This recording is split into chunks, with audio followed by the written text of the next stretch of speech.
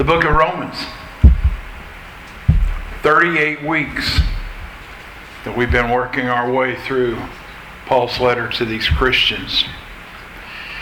And in reference to the 16th chapter that we come to today, the final chapter in Romans, John Chrysostom, who was one of the early church fathers who lived during the last half of the 4th century, he said this: "I think that many, even of those who have the appearance of being extremely good men, hasten over this part of the letter as if it were superfluous."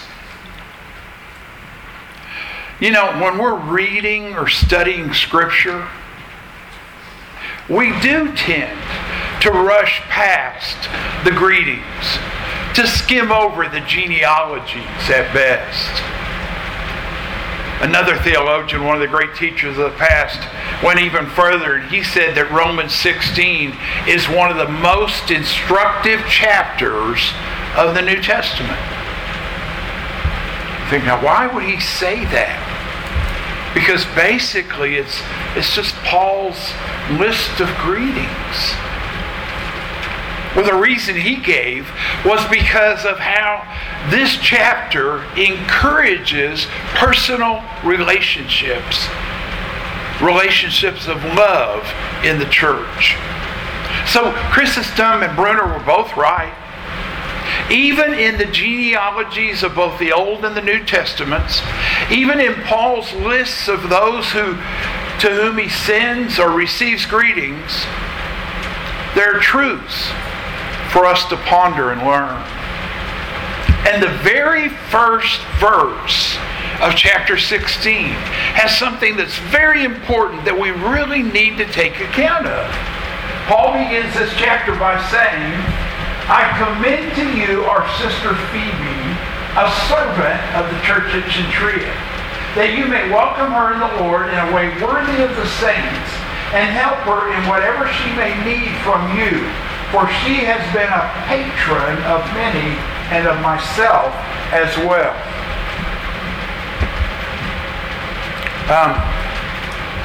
Let me just point out a few things. The word for servant that Paul uses is not the word to serve. If it were, he would have used the feminine form of the word, diakonia. He didn't. He used the masculine form of the word, diakonon. He is calling Phoebe not a servant of the church at Cenchrea. He is calling her a deacon of the church at Cenchrea. Now, some of you will have a footnote in your Bibles, and you'll go to that footnote, and down at the bottom it'll say deaconess. Well, that'd be fine too if it were the feminine form, but it's not. He uses the masculine form of the word, even though he refers to her as our sister and welcome her, whatever she may need. He knows that Phoebe's a woman, but he uses this word in its masculine form because he is denoting that she had an important official position with that church. And that's why he tells them, you treat her as if you are working with one of the saints. You provide her with whatever she needs, because then he comes back and says she has been a patron. And that word, prostitos, a patron of many of myself as well, according to the most highly recognized word study dictionaries for the Greek language, that word, patron, meant not only a leader, a ruler, or even a director. It meant somebody who, with the Latin, Plutarch used it for a patron who was a defender of those who were in lower positions.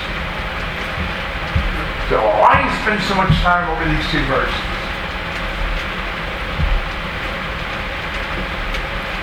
because we spent a lot of years treating women wrongly in the church.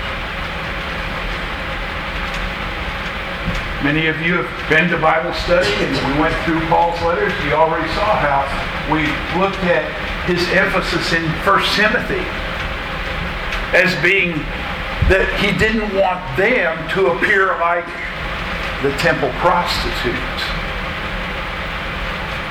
But he still recognized their importance and their role.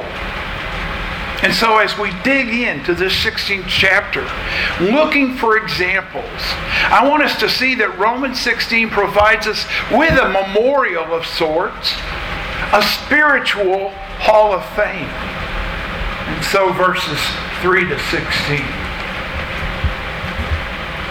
Greet Prisca and Aquila, my fellow workers in Christ Jesus, who risked their necks for my life, to whom not only I give thanks, but all the churches of the Gentiles give thanks as well. Greet also the church in their house. Greet my beloved Epaenetus, who was the first convert to Christ in Asia. Greet Mary, who's worked hard for you. Greet Andronicus and Junia, my kinsmen and fellow prisoners. They're well known to the apostles, and they were in Christ before me. Greet Ampliatus. I got the hiccups. I must be growing. Greet Ampliatus, my beloved in the Lord. Greet Urbanus, our fellow worker in Christ, and my beloved Stichis. Greet Apelles, who is approved in Christ. Greet those who belong to the family of Aristobulus. Greet my kinsman Herodian. Greet those in the Lord who belong to the family of Narcissus. Greet those workers in the Lord, Tryphena and Tryphosus. Greet the beloved Persis, who has worked hard in the Lord. Greet Rufus, chosen in the Lord, also his mother, who has been a mother to me as well. Greet Asyncritus, Phlegon, Hermes, Patrobas, Hermas, and the brothers who are with them. Greet Philologus, Julia, Nereus and his sister, and Olympus, and all the saints who are with them. Greet one another with a holy kiss. All of the churches of Christ greet you. A list of greetings. 26 individuals, 24 of whom he names, and in most cases he sends a special personal greeting with each one. Several of the people are connected to Ephesus, a church Paul had ministered to for 3 years. Now, if we reflect on the names and the circumstances of the people that Paul greets, I think you have to be impressed by way of 2 things. First, unity of the church, and secondly, the diversity of the church to which they belonged. So first of all, in terms of the diversity of the church. The Roman Christians were diverse in race, rank, and gender. As for race, there were both Jews and Gentiles. And this is confirmed by the fact that Paul mentions his own kinsman, and he was a Jew, and also Aquila and Priscilla are specifically spoken of in Acts as being Jewish. And there are other Gentiles as well. In terms of social status,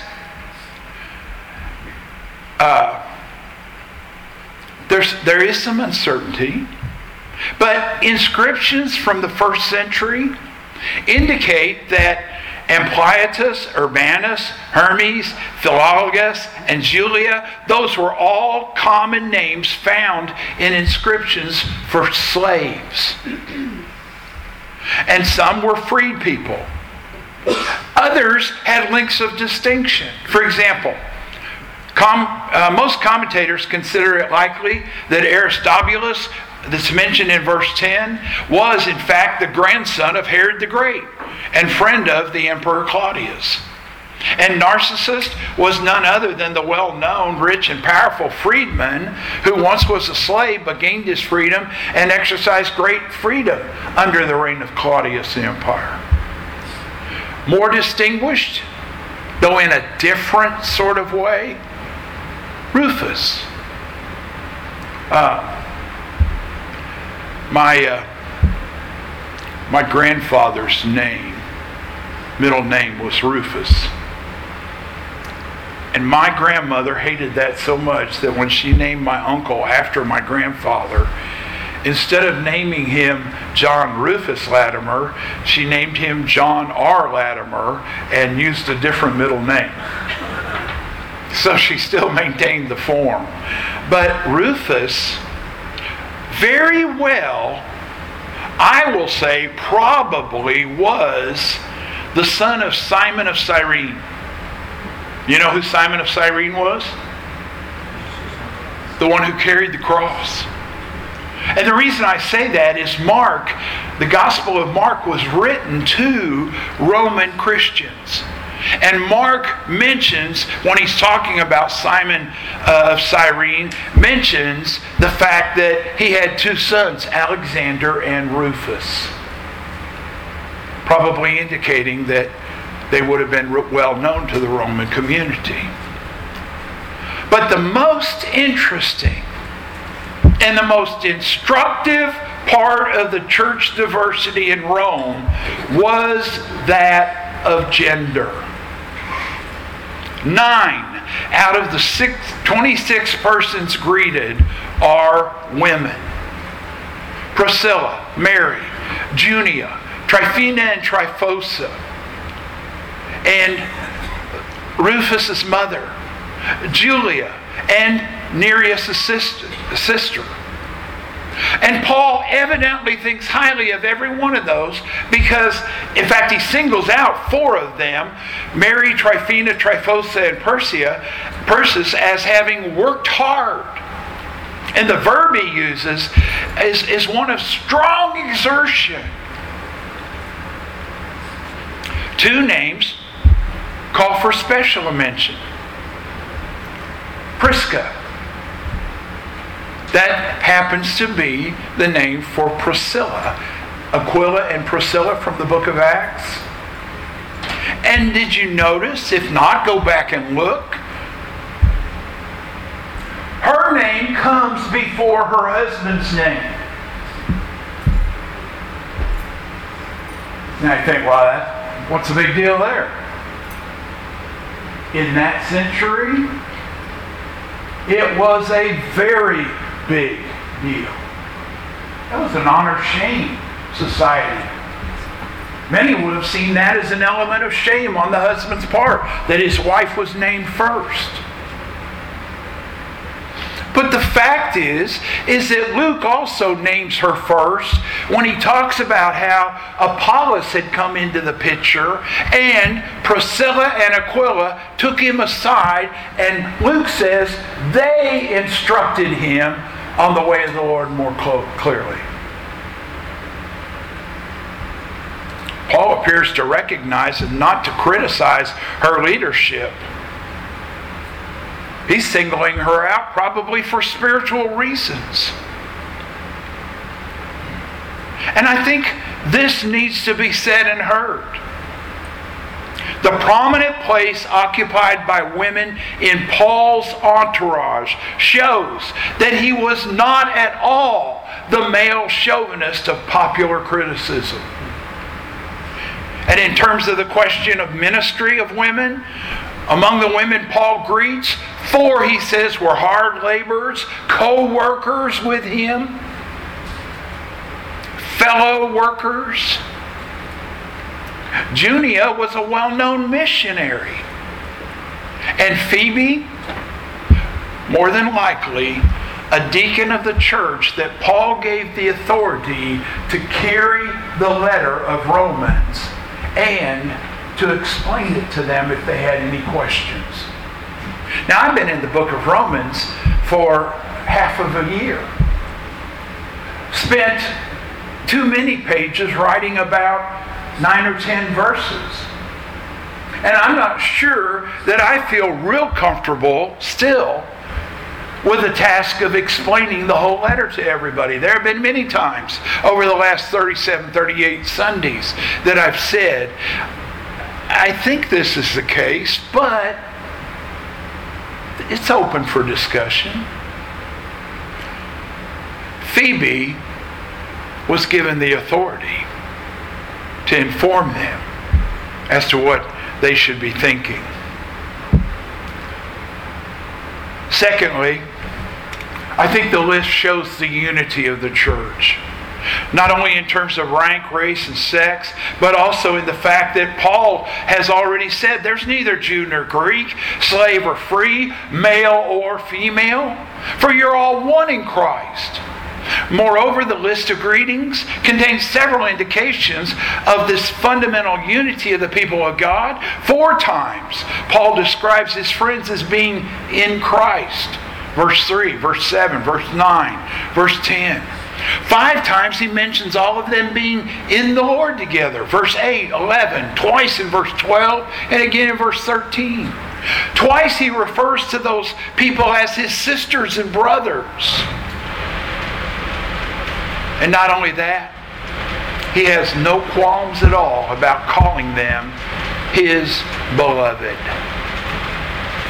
And he also mentions 2 experiences which strengthen Christian unity, namely working together and suffering together. I should go over there and get up on my soapbox. That's how strongly I feel about what I'm about to share. The toleration of ethnic division in the Roman house churches had to be done. It was incompatible to think that in any way they could separate themselves from what he had already said in chapters 14 and 15. Prejudicial behavior and prejudicial statements are sinful. Period. End of sentence. And not only should they not be a part of our lifestyle, we shouldn't tolerate it from others.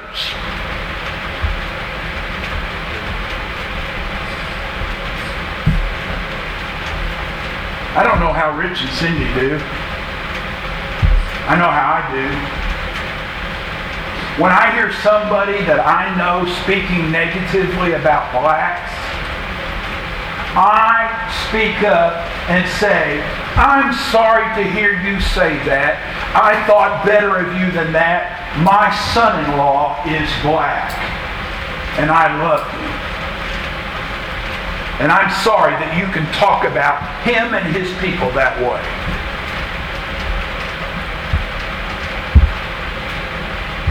I kind of like the way John Stott has said it. We must declare that a homogeneous church, and look around this morning. We do look pretty lily white, don't we?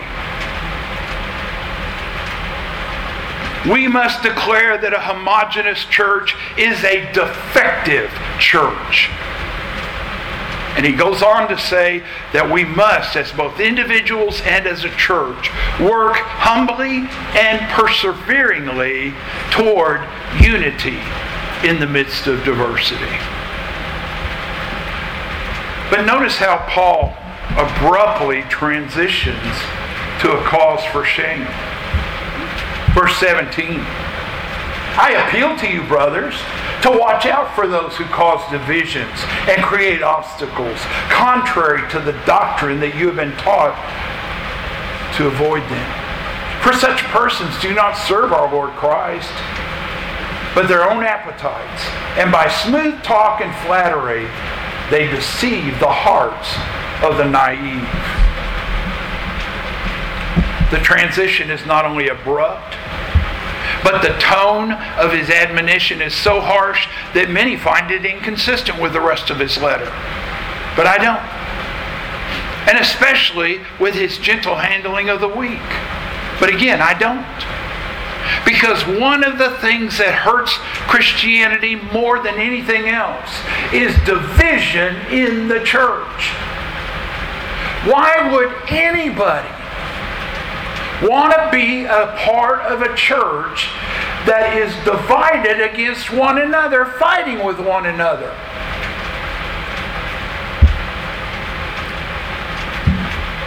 I think it's readily understandable that his mind should move from the Roman Church's unity in diversity to the menace of those who were threatening divisions.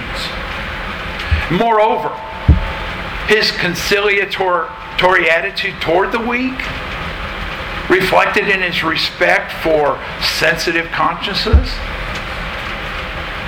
I think needs to be seen with his severity to the false teachers who, aroused by their deliberate mischief in disrupting the fellowship, were in fact contradicting what the gospel says. And so Paul begins his exhortation with the same words which he used to introduce an earlier one. I urge you, brothers. And he issues a threefold appeal: to vigilance, to separation from sin and its ugly effects, and to discernment. Watch out for, be on your guard against those who cause divisions. Now, let me just give you a little how-to. Somebody comes up and they say, did you hear about so-and-so? And they start into a bunch of negative stuff. It's real easy. Watch it. Now, I don't want to hear about that. If you got a problem with them, go to them. That's what the Bible says. If they're sinning against you, go to them. If they're sinning against somebody else, it's none of your business.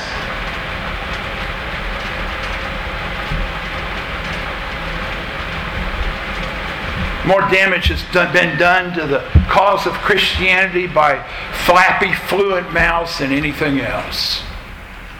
And that's why Paul gets strong on this issue. He calls it a scandala. Does that sound like a word we know? That's the Greek word. The English word is actually just obstacle. But the word had that meaning.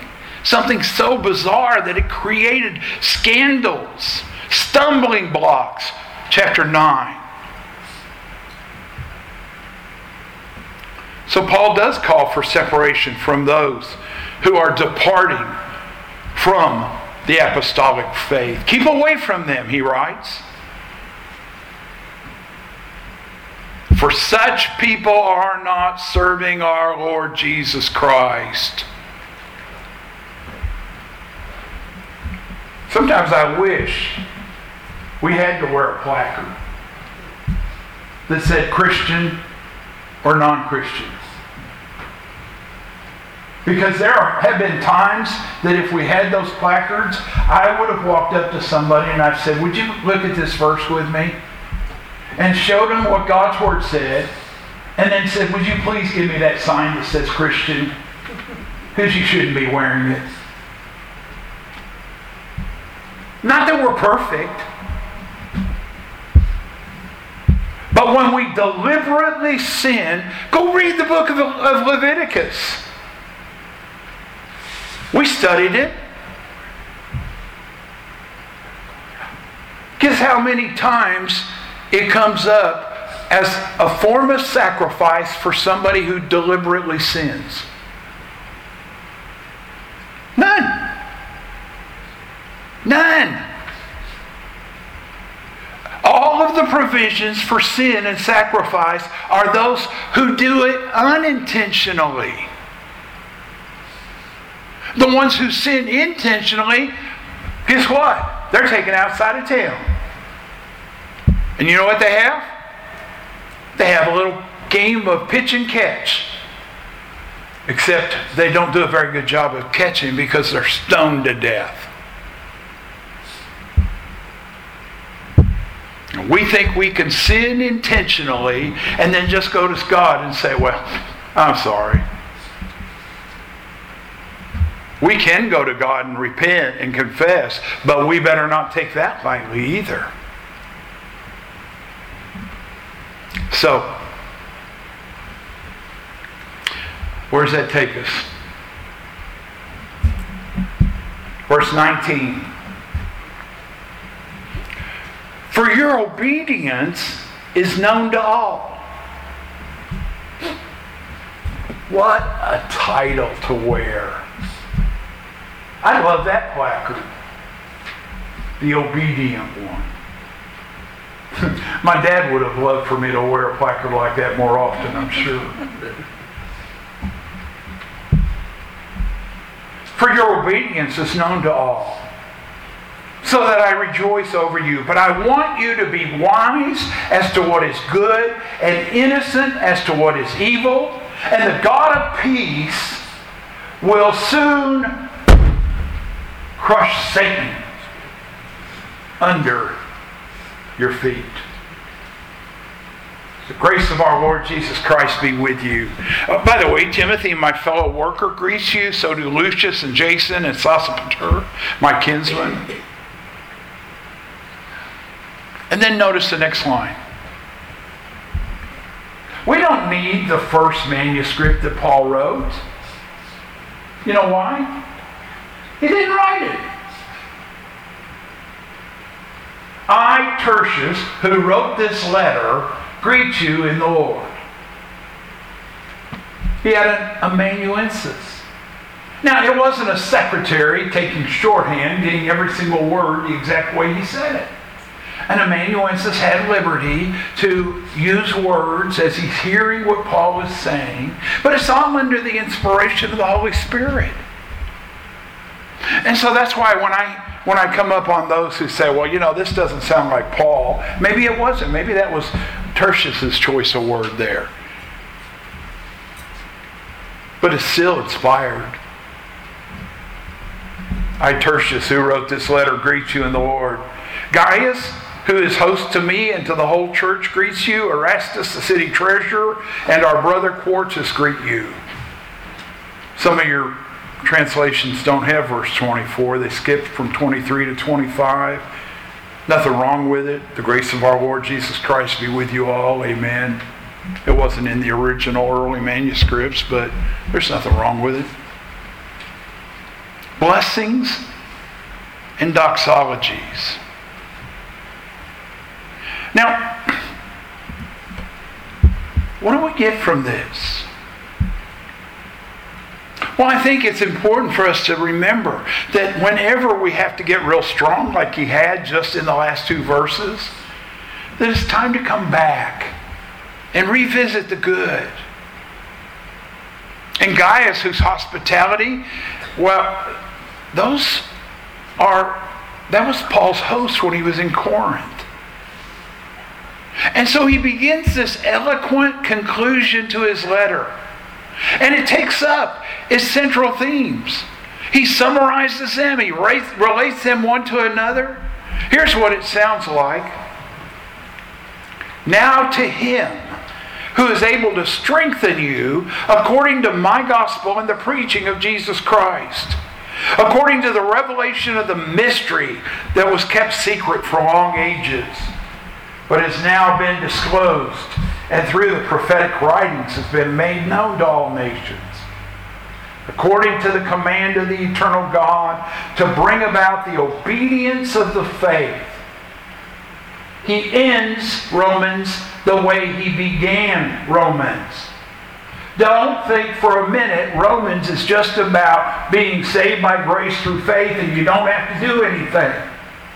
He begins by speaking of the obedience of the faith and ends with coming back to the obedience of the faith. To the only wise God be glory forever through Jesus Christ. Amen. So here's my challenge.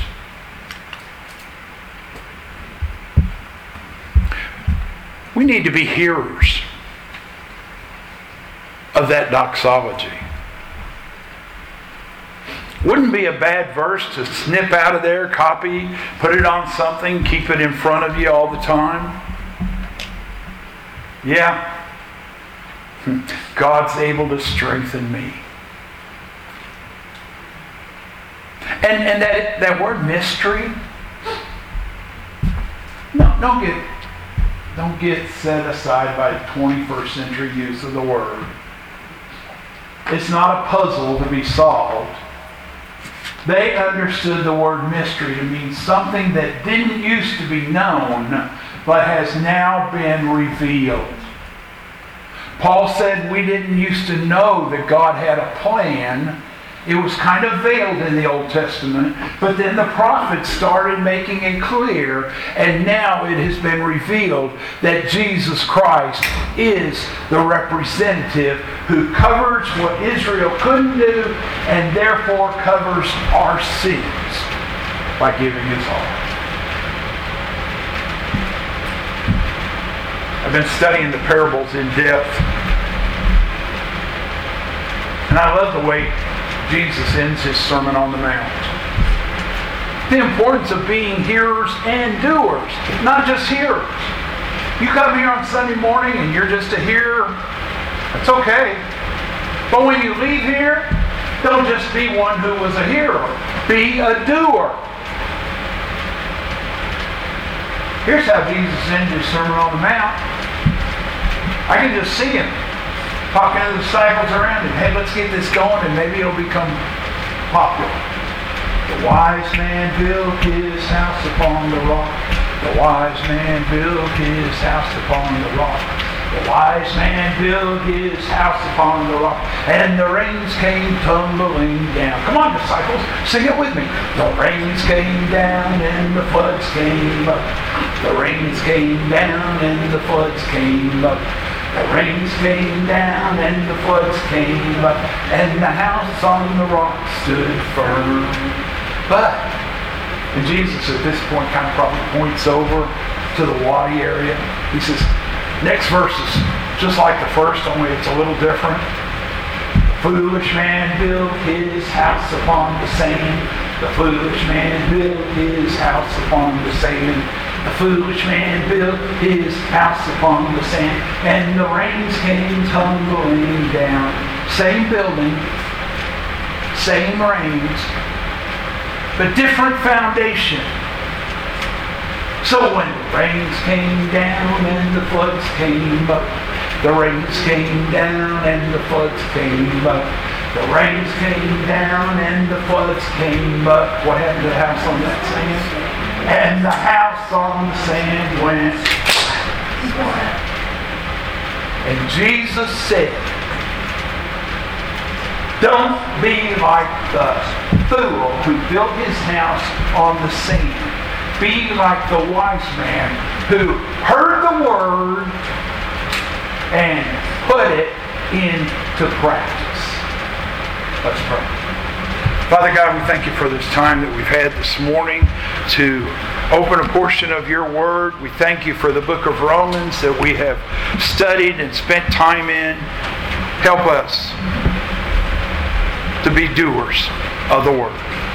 We pray this in Jesus' name. Amen.